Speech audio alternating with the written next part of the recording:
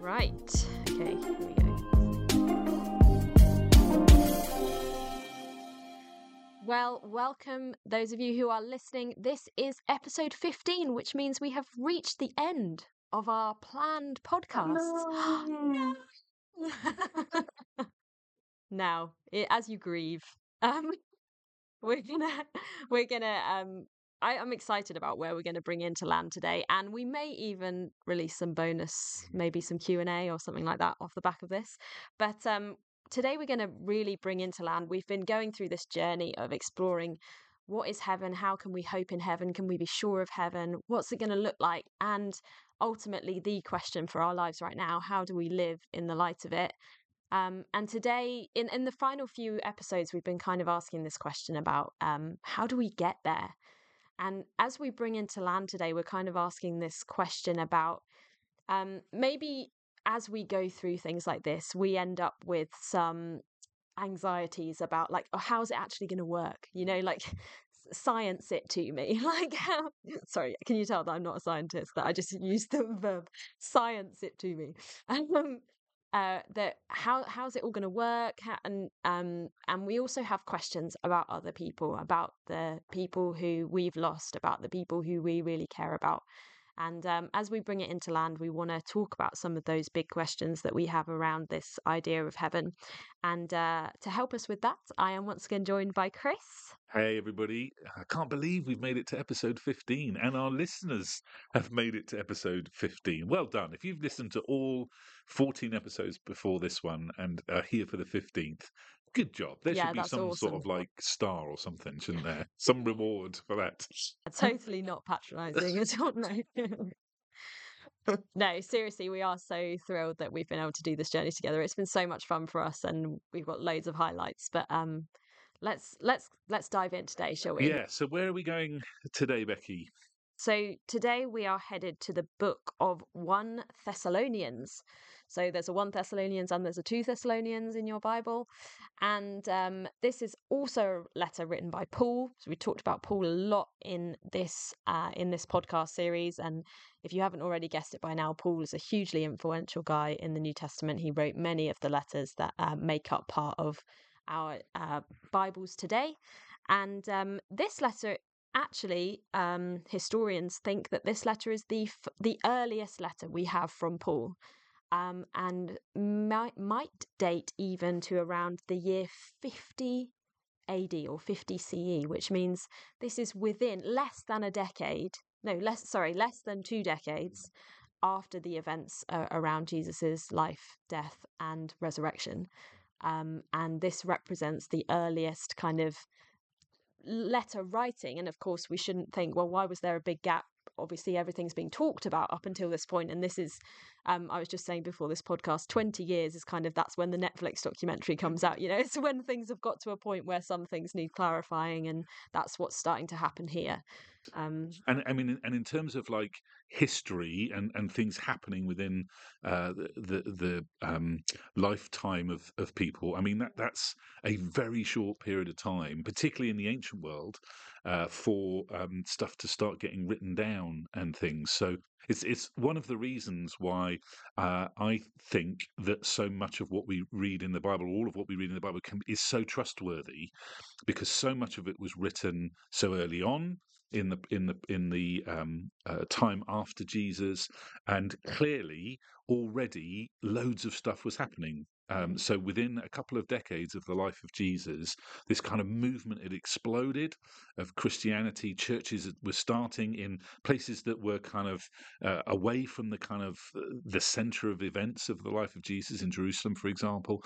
So, I mean, again, this is all builds up for us this kind of historical picture of Jesus being a real person. The skeptics would sometimes argue that, but really it's very difficult to argue against when you see his historical picture being built. So the date of this letter really feeds into all of that for us, I think. And Paul is going to address this really in, I guess, question that a lot of us would have. So he's writing to the Thessalonians to sort of help and encourage them, but to also answer some specific questions they've got. And one of the questions they've got is, well, what about when people die? What about the people that we know, the family members, the people in our church community, that kind of stuff? What about the people we know who have died in the faith with faith in Jesus? What's happened to them? We've heard this promise of Jesus that he's coming back. uh, what's happening in the meantime? And I guess that's a kind of question that a lot of us would have, even if we wouldn't say we were Christians. What happens to those people that we've lost? So within that context, then, we're going to dig into these verses in 1 Thessalonians chapter 4, Yeah, verses so 13 onwards. here's what Paul writes to the church in what is modern day Thessaloniki, which you can still go and visit and has loads of history in it still. So it's a very interesting place to go visit. So 1 Thessalonians 4, verse 13 to 18. And as ever, feel free to follow along or just listen along. So here we go. Brothers and sisters, Paul says, we do not want you to be uninformed about those who sleep in death, so that you do not grieve like the rest of mankind who have no hope. For we believe that Jesus died and rose again, and so we believe that God will bring with Jesus those who have fallen asleep in him. According to the Lord's word, we tell you that we who are still alive, who are left until the coming of the Lord, will certainly not precede those who have fallen asleep. For the Lord himself will come down from heaven with a loud command, with the voice of the archangel, and with the trumpet call of God, and the dead in Christ will rise first. After that, we who are still alive and are left will be caught up together with them in the clouds to meet the Lord in the air. And so we will be with the Lord forever. Therefore, encourage one another with these words. Good stuff. Well, there are probably a couple of things that we should just unpack there before we get on to the talking about the key point there and the key point in these words. He talks about he talks about sleep in death, people who have fallen asleep in him, which is just kind of a gentle way, I think, of saying people who have died.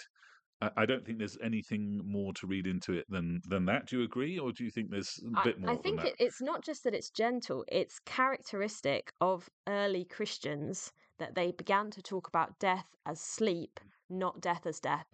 And again, this is a big signal to us that something had happened that meant that people who previously thought about death as final now thought about death as temporary. And again, this is one of the things that should make us really seriously look into the idea of a historical resurrection of Jesus, because this is the language that Paul and others began to use about death. I think the other thing that's just really important for us, rather than a specific word, is the kind of style of the writing here, or some of the things that Paul is saying, because there's some stuff. Let's just be honest, that feels a little bit weird. Talking about those who are being left are going to be caught up in the clouds, and all of that sort of language, trumpet calls and archangels and all that kind of stuff. So we need to understand there that Paul is referencing there an Old Testament book, or what we have in our Old Testament now called Daniel, which is kind of a book of prophecy. And the language that's used in prophecy, and again, we've talked about this before on the podcast, in books like Daniel, maybe some of Revelation, in the last book of the New Testament, it's not a literal language. It's very pictorial. It's full of imagery, that kind of stuff. So when Paul is quoting that, we've just got to be really careful about how we deal with that we remember its prophecy, its imagery, it's that kind of stuff, not necessarily stuff that's literal, that we should be reading in that very literal kind of way. So for me, that's really important when I'm reading these verses, to remember that. Yeah. There's an overarching piece of context actually that's really helpful for us here, and especially in understanding some of that perhaps stranger language that goes on at the end of the passage, and that's that when Jesus was with his disciples, he told them, we've talked about this in previous episodes, he told them he was coming back, but he didn't specify when that would be, and how they would know that that was coming. And so in the earliest days of people following Jesus, lots of people thought that was going to happen within perhaps their Yeah. lifetime, that Jesus was talking about something that would be almost immediate. And so Paul is writing to a group of people who have begun to follow Jesus and have also begun to anticipate the day that Jesus will come back. And that's why they're so concerned that some people have died, because they thought Jesus is going to come back and then we'll all be taken up to heaven together. And so the people who have died first, they're starting to think, oh no, are they going to miss out? Or like, what's going to happen to those people? And that's why Paul talks here about those who are sleeping in death, and then this event where Jesus comes, and when there's this kind of, it talks about being caught up together in the clouds to meet the Lord in the air together, those who have died and those who are still living when Jesus returns. Yes. Yeah. So we talked about Jesus returning yesterday, didn't we, when we were talking about the passage from John, that promise of Jesus that he would come back. Loads of, oftentimes, if you've been around the Christian world a while, there's lots of speculation about when that might be, just as there was back in Thessalonica back in the day. When's that going to happen? How's that going to happen? What's the kind of way that's going to happen? And again, I think it's important that we just remember that it's hard to imagine how that's going to be, and the people like Daniel and people like John writing Revelation, they're trying to imagine what that might be like, and use kind of pictorial language for that, rather than a kind of, this is the methodology by which it's going to happen. But I think the fact that the people in Thessalonica who Paul is writing to were asking this question about what's going to happen to people who have died, I think that yes, they had a kind of a context to that about, well, how does all that work with Jesus coming back and so on and so forth.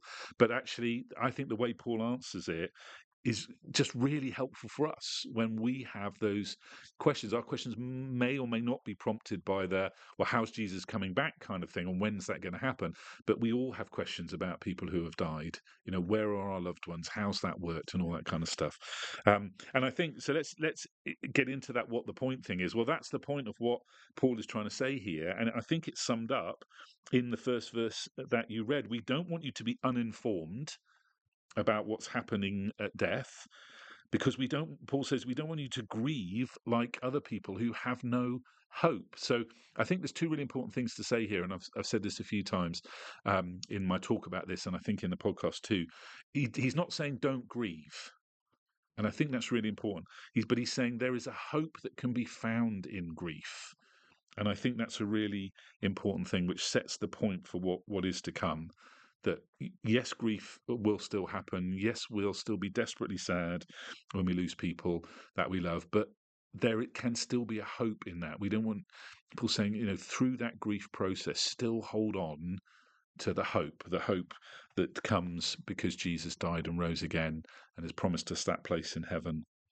Yeah, and that's then reinforced at the end with the fact that Paul closes that thought with, therefore encourage one another with these Yeah, words. So exactly. he's writing this because, as you say, he wants to kind of lift people up in their grief and point them towards this hope. And he wants them to be able to do that with one another and to speak those encouragements to one another as they grieve for those that they have lost. I think something I really love about this passage is that it just looks like the Thessalonians, like so many of us, even now, are tripping over the kind of the how question. Yeah. Like, how is it going to work? How, I often will find myself when I'm thinking about some of the more mysterious things in our faith, thinking about heaven, thinking about Jesus returning, and I'm like, well, how's that gonna what age am I gonna be, and how's that gonna work with this person, and how's that gonna work with, if this has happened to us in this life, and like how's the physical resurrection gonna work, and all these hows, and they cause us to trip up and begin to falter in our faith that it will be good and that we will be together, um, and that it will be sorted out by God.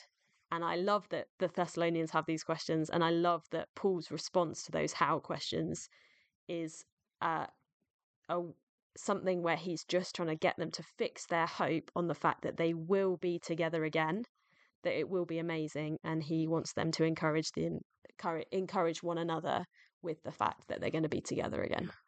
Yeah, and I think we always got to remember in these conversations and questions about the how that Jesus himself said to his followers, it's not for you to know. It's not for you to know the time or the place and so on. I think that's really important. So if Jesus said, basically, don't worry about it, then I think that's a really important message for us when we get into all of that kind of speculation. Um, don't worry about it. There's a much, much bigger thing to concern yourself with, which is the hope that's offered in Jesus.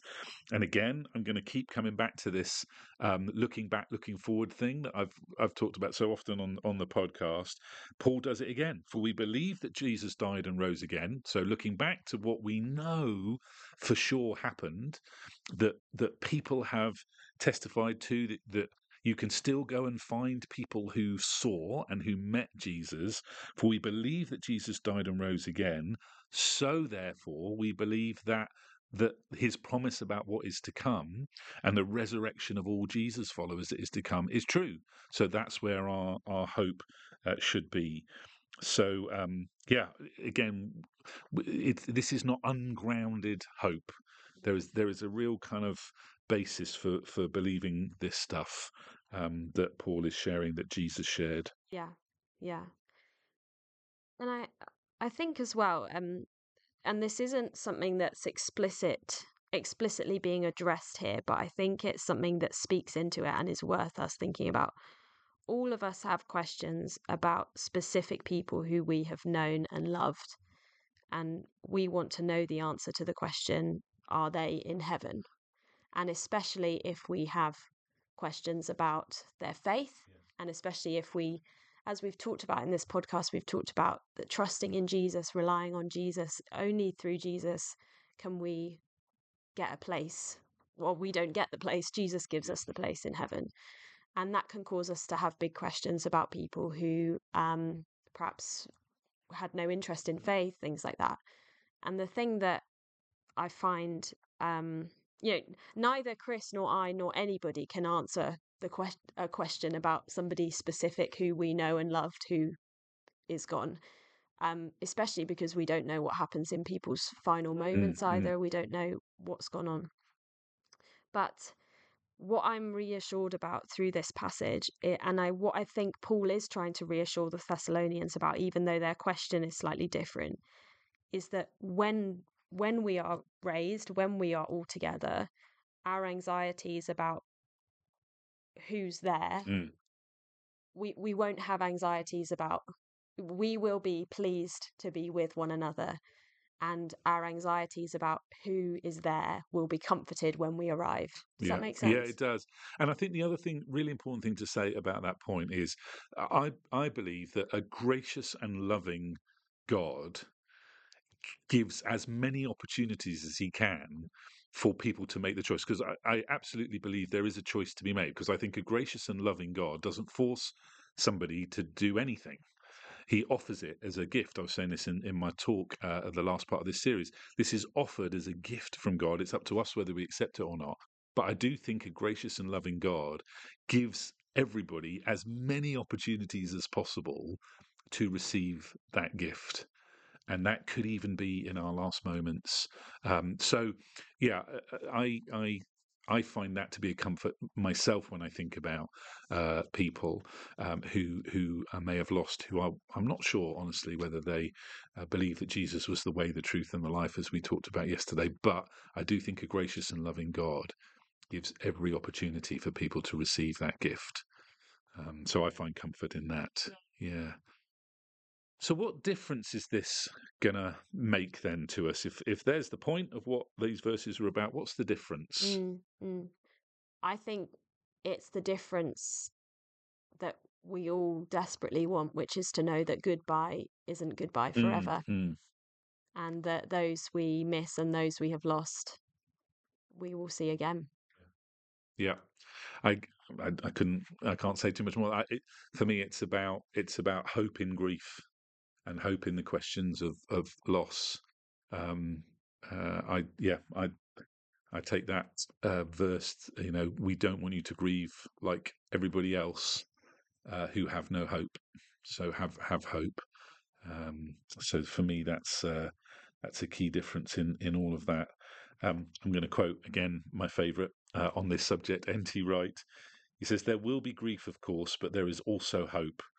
There will come a day when God will put all wrongs to rights, when all grief will turn to joy. Jesus will be central to that day, which will end with the unveiling of God's new world." And I'm with him on that completely. Yeah. Yeah. So we're going to try and put this in a tweet. Yeah. Yeah. I think so. I think you should go first with the I tweet. think the tweet for today for me is our big anxieties about who will be in heaven will be comforted when we arrive. Great. Here's my one, Becky. Grieving is always painful, but the promise of heaven means we can grieve with hope, the hope of being reunited with people that we've lost. Yeah. Yeah. Wow. So that's a pretty good way to come into the end of our 15 days. What's next in all of this, do you think? I think this is the big what's next question now, isn't it? Because we've kind of done this building journey over these last 15 episodes, and I think the what's next is that we can go forwards with joy, with peace, with comfort, with hope that fear, death, anxiety have all lost their sting in the face of all these things, and the wealth of witnesses from the New Testament, from David in the Old Testament, from Jesus, all of these people who can encourage us and build into us that we have a hope in heaven, that's what we can fix our eyes on, and that we can live in the light of that. And I love that there's that habit you've been talking about the last couple of days, which I think is such a good way to take this into our own lives going forwards, of starting each day with being thankful for the grace of God that He has given me a life with Him and a place in heaven, and then committing myself to fix my eyes on that eternal destination and run in that direction with everything I've got. Mm. What Yeah, about for you, Chris? yeah, very, very similar stuff, really. Uh, the big picture, what's next for me is all about hope. All about trying to live in the light of that.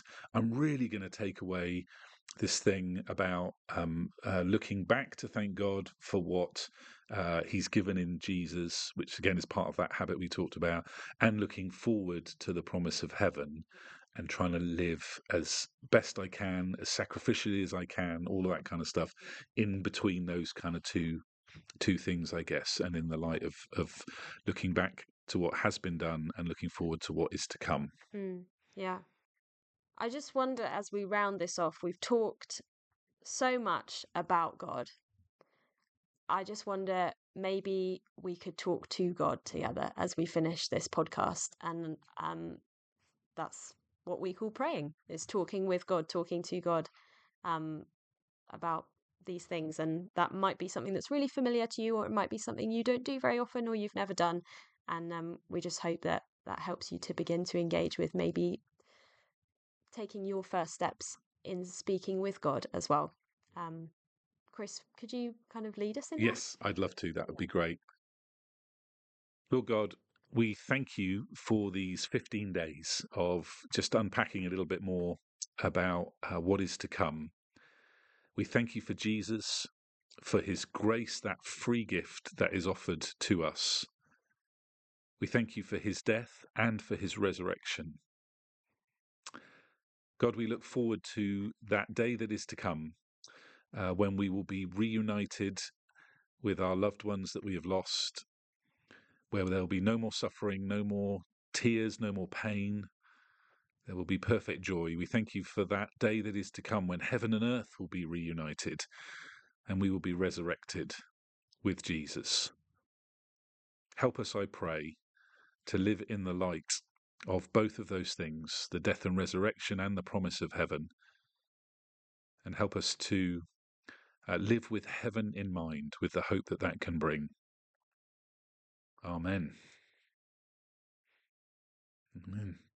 Thank you so much, Chris. Hey, thank you, Becky. I've had an absolute blast over these 15 days. And thank you, everybody, for joining us. Really hope this has been helpful and will change your life. That's what I think we always have wanted for this podcast, that we would all be transformed by knowing more about what awaits us in heaven one day. So that's our prayer for you, that this would have changed your life. Yeah, absolutely. And can I give a one final what's next? Yes. If there have been specific episodes or parts of this that have encouraged you and you feel able to share with somebody you know, and we've tried to make these accessible and easy for somebody to jump in with wherever they're starting from, then what if you were really brave and shared an episode with a friend?